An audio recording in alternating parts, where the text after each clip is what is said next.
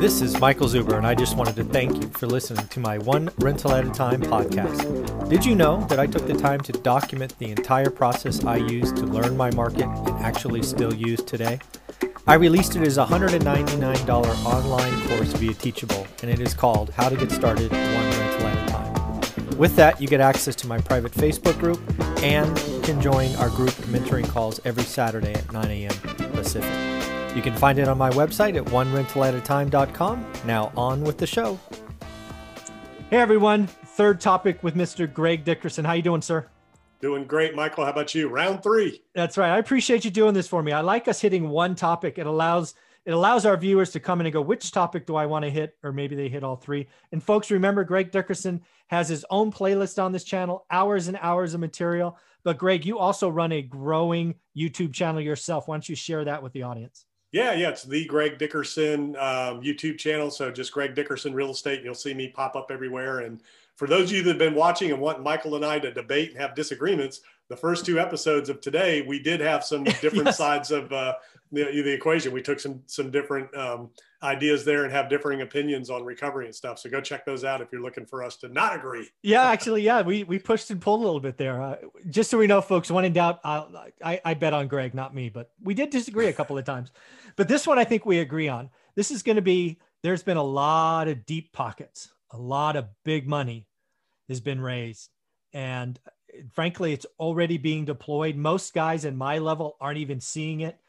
People at your level probably are seeing it. And then let's be clear, there's people above you that are gobbling up opportunities in debt, mezzanine, short-term.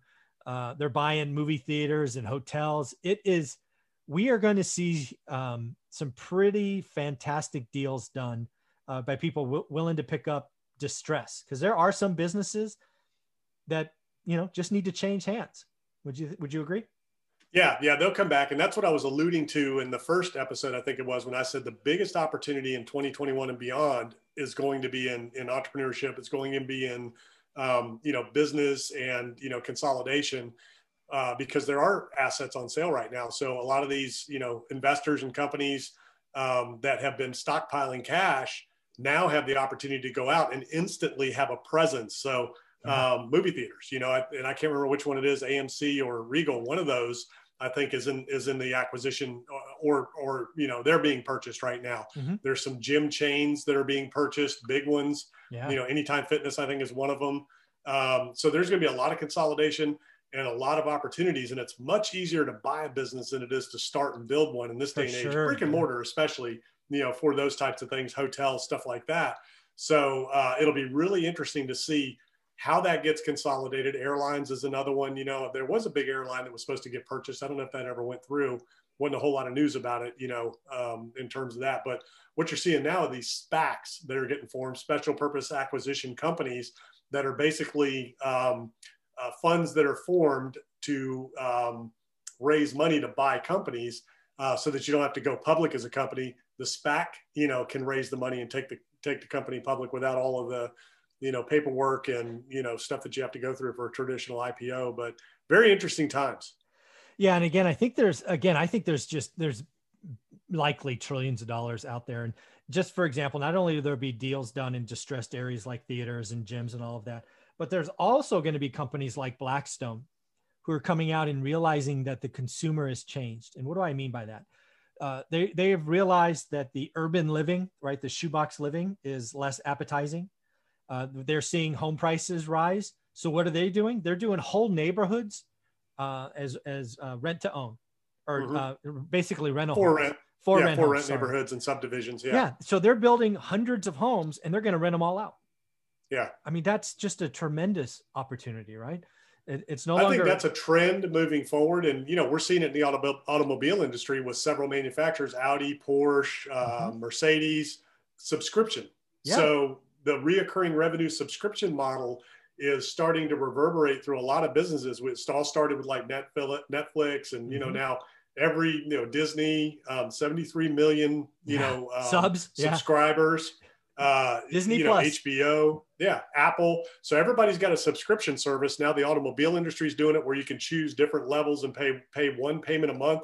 You don't have to do maintenance, insurance, any of that. And you can switch vehicles out every so often. So it could potentially be something that could be very effective in the housing market, where, you know, you could just go from place to place to place, which there are programs like that. Mm-hmm. And let's say you're moving around or whatever, you rent this house here, and then this company's got a house there, and you just go to that one. And, you know, as you're moving around, whatever you want to do and trade up, Mm-hmm. you know, and just keep running. So it's a pretty interesting time in terms of the subscription model in all kinds of different businesses. Yeah. And then again, I think there's just opportunities. I think it was in video one, you talked about your mom and brought up the whole idea of long-term care. Again, I think the whole one thing we're learning in this crisis is a long-term care facility that's basically a big square rectangle, not the best way to keep people from passing stuff around. So again, I think there's going to be a business model. You know what? Let's go create little 600 square foot studios for everyone. And, you know, they have their little green belts, and, you know, they have their space, right? Which reduces, you know, whole sharing of stuff. And again, I think there's going to be tremendous opportunities for people who want to cruise lines. That one got, when you said that. So the first cruise post coronavirus goes out and had to turn around and come back. I saw that. You know, so it's really interesting, you know, to how's that industry going to change? You know, are people still going to get on cruises? And, you know, obviously they are. And, you know, you have outbreaks on cruises of all kinds of stuff before COVID, you know, those things were a problem, but airline industries, restaurants, you know, it's very interesting. And especially the subscription model, how many industries can that penetrate? Movies. I'm a, you know, Regal movie subscriber, and we had unlimited movie pass with Regal before all this happened. And, you know, it's a different environment out there. The car thing is really interesting. I had no idea there was car subscription services. Yeah. It's, again, I think the economy is just it's going to boom. And again, I really think one of the things that's going to be interesting is the suburbs, right? This work from home, the technology investments that are going to be there. What does, because again, one of the things that we're seeing today, I think we talked about this last week, and it might've been before, I asked you, how long does it take for a developer to build a new track? Because I believe where people want to go today, right? The suburb space, there's not really a lot of new home tracks, right? There's individual plots homes being built, but there's nobody building big units, right? A lot of the stuff coming on market today is coming on in the wrong area, right? Class A in San Francisco, for example, wrong place, wrong time.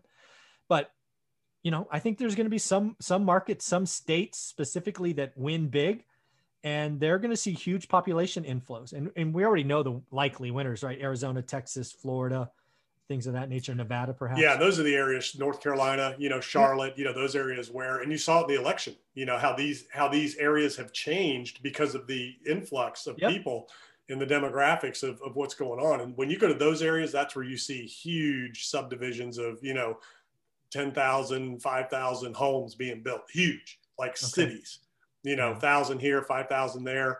I mean, it's, you know, it's amazing. I mean, some of the biggest home builders out there are delivering, you know, 15 to 30,000 units a year. Wow. Single family. So I guess the big question I have there is, yes, there are tracks that are doing that, but I mean, I'm thinking like the number one market, according to Forbes, is Boise, Idaho, I believe, if memory serves. I'm not thinking there's a whole 30,000 home developments in Boise, Idaho, for example. And that just means prices go up. I mean, if there's no building and there's more people that want than there is inventory, prices go up, right? I mean, do builders see that as an opportunity and move in, or what do you think?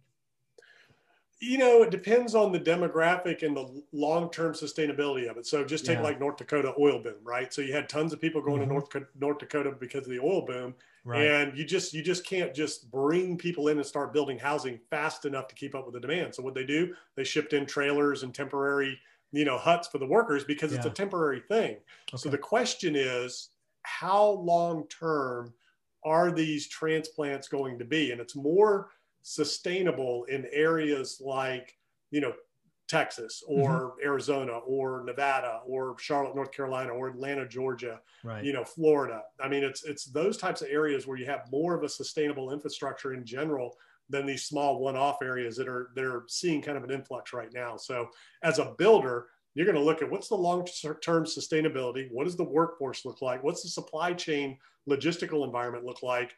And does it make sense when I can go to Texas and I've got foreseeable future of, you know, consistent positive net migration versus just this one little area? So, and I'm looking at it right now, like Lennar in, you know, 2020, I mean, they're 20.56 billion, you know, is what they do in volume. So, you know, the top 10 home builders, when you look at their revenue, 17 to 20 billion, 9 billion, 4.5 billion, when you divide that by the average of 200 to 300 to 400,000, that's a lot of houses. That's a lot of houses. Yeah. And again, the point of this video is there's been a lot of money sitting on the sideline. A lot of kind of the mom and pop individual investors like me probably think the opportunities are in 2021. I'm here to tell you the big money's already being deployed. They're going to sop up deals in 2020 that mom and pop never see in 2021. Is that a fair assessment? Yeah, and the discussions are, in process right now. So those targeted acquisitions, people are targeting them. They're looking at them. They're having those discussions now, waiting for the right time. The interesting thing will be the retail environment. What does that look like after Christmas? So we're going to see a lot of stores, a lot of retailers, a lot of malls shut their doors after the holidays. A lot of them want to get through that holiday push. They know vaccines, all that, it's going to be 6 months to 8 months, maybe a year before that can make any kind of real impact on shutdowns, and where we're at right now. So that's not coming in January. We're not even going to be able to get the people that want it, the vaccine, by the middle of next year, they're saying, unless all of a sudden you get 10 different companies that all have this approved vaccine, then you might be able to speed that up. But we're looking at middle to next year. So there's going to be a lot of retail, a lot of restaurants, a lot of that industry that's not going to be able to make it through the winter after the holidays. So that's going to be interesting to see. Well, let's just close with this one, because I think we're both generally the glasses half full people, but I want to check. Mm-hmm. Are you more excited about the opportunities you see in the next year now than you were, say, 2 months ago? Yeah, because there's more certainty now. Correct. Yes, absolutely. Yes. We have some vaccines. Our treatments are getting better. This virus isn't, as bad and systemic in terms of death, morbidity that we thought it was. We kind of know what we're dealing with, sort of, with the administration. So a lot of the question marks are off the table. Once we get that last piece resolved, then, we have even more clarity. But yeah, I think there's more certainty now than there was 2 months ago, and even 6 months ago when it all started. Yeah, I would give the same exact answer. I mean, we were in it. It was dark. It was dingy. We just didn't know how long it would be. We both knew there would be a light. I think we had videos like that. It would come. We just didn't know when. Started last week, both Monday and then, it's like you said, there's just more certainty. So I feel a lot better sitting here today than I did even a month ago. And this isn't a real systemic economic problem like 2008 and 9 was. So we know all we got to do is get people healthy, take coronavirus out of the equation, and the light switch is back on. Very cool. Well, thank you for your time today, Greg. This has been a lot of fun. I enjoyed all 3 episodes. Yeah, it was a good time. Thanks, Michael.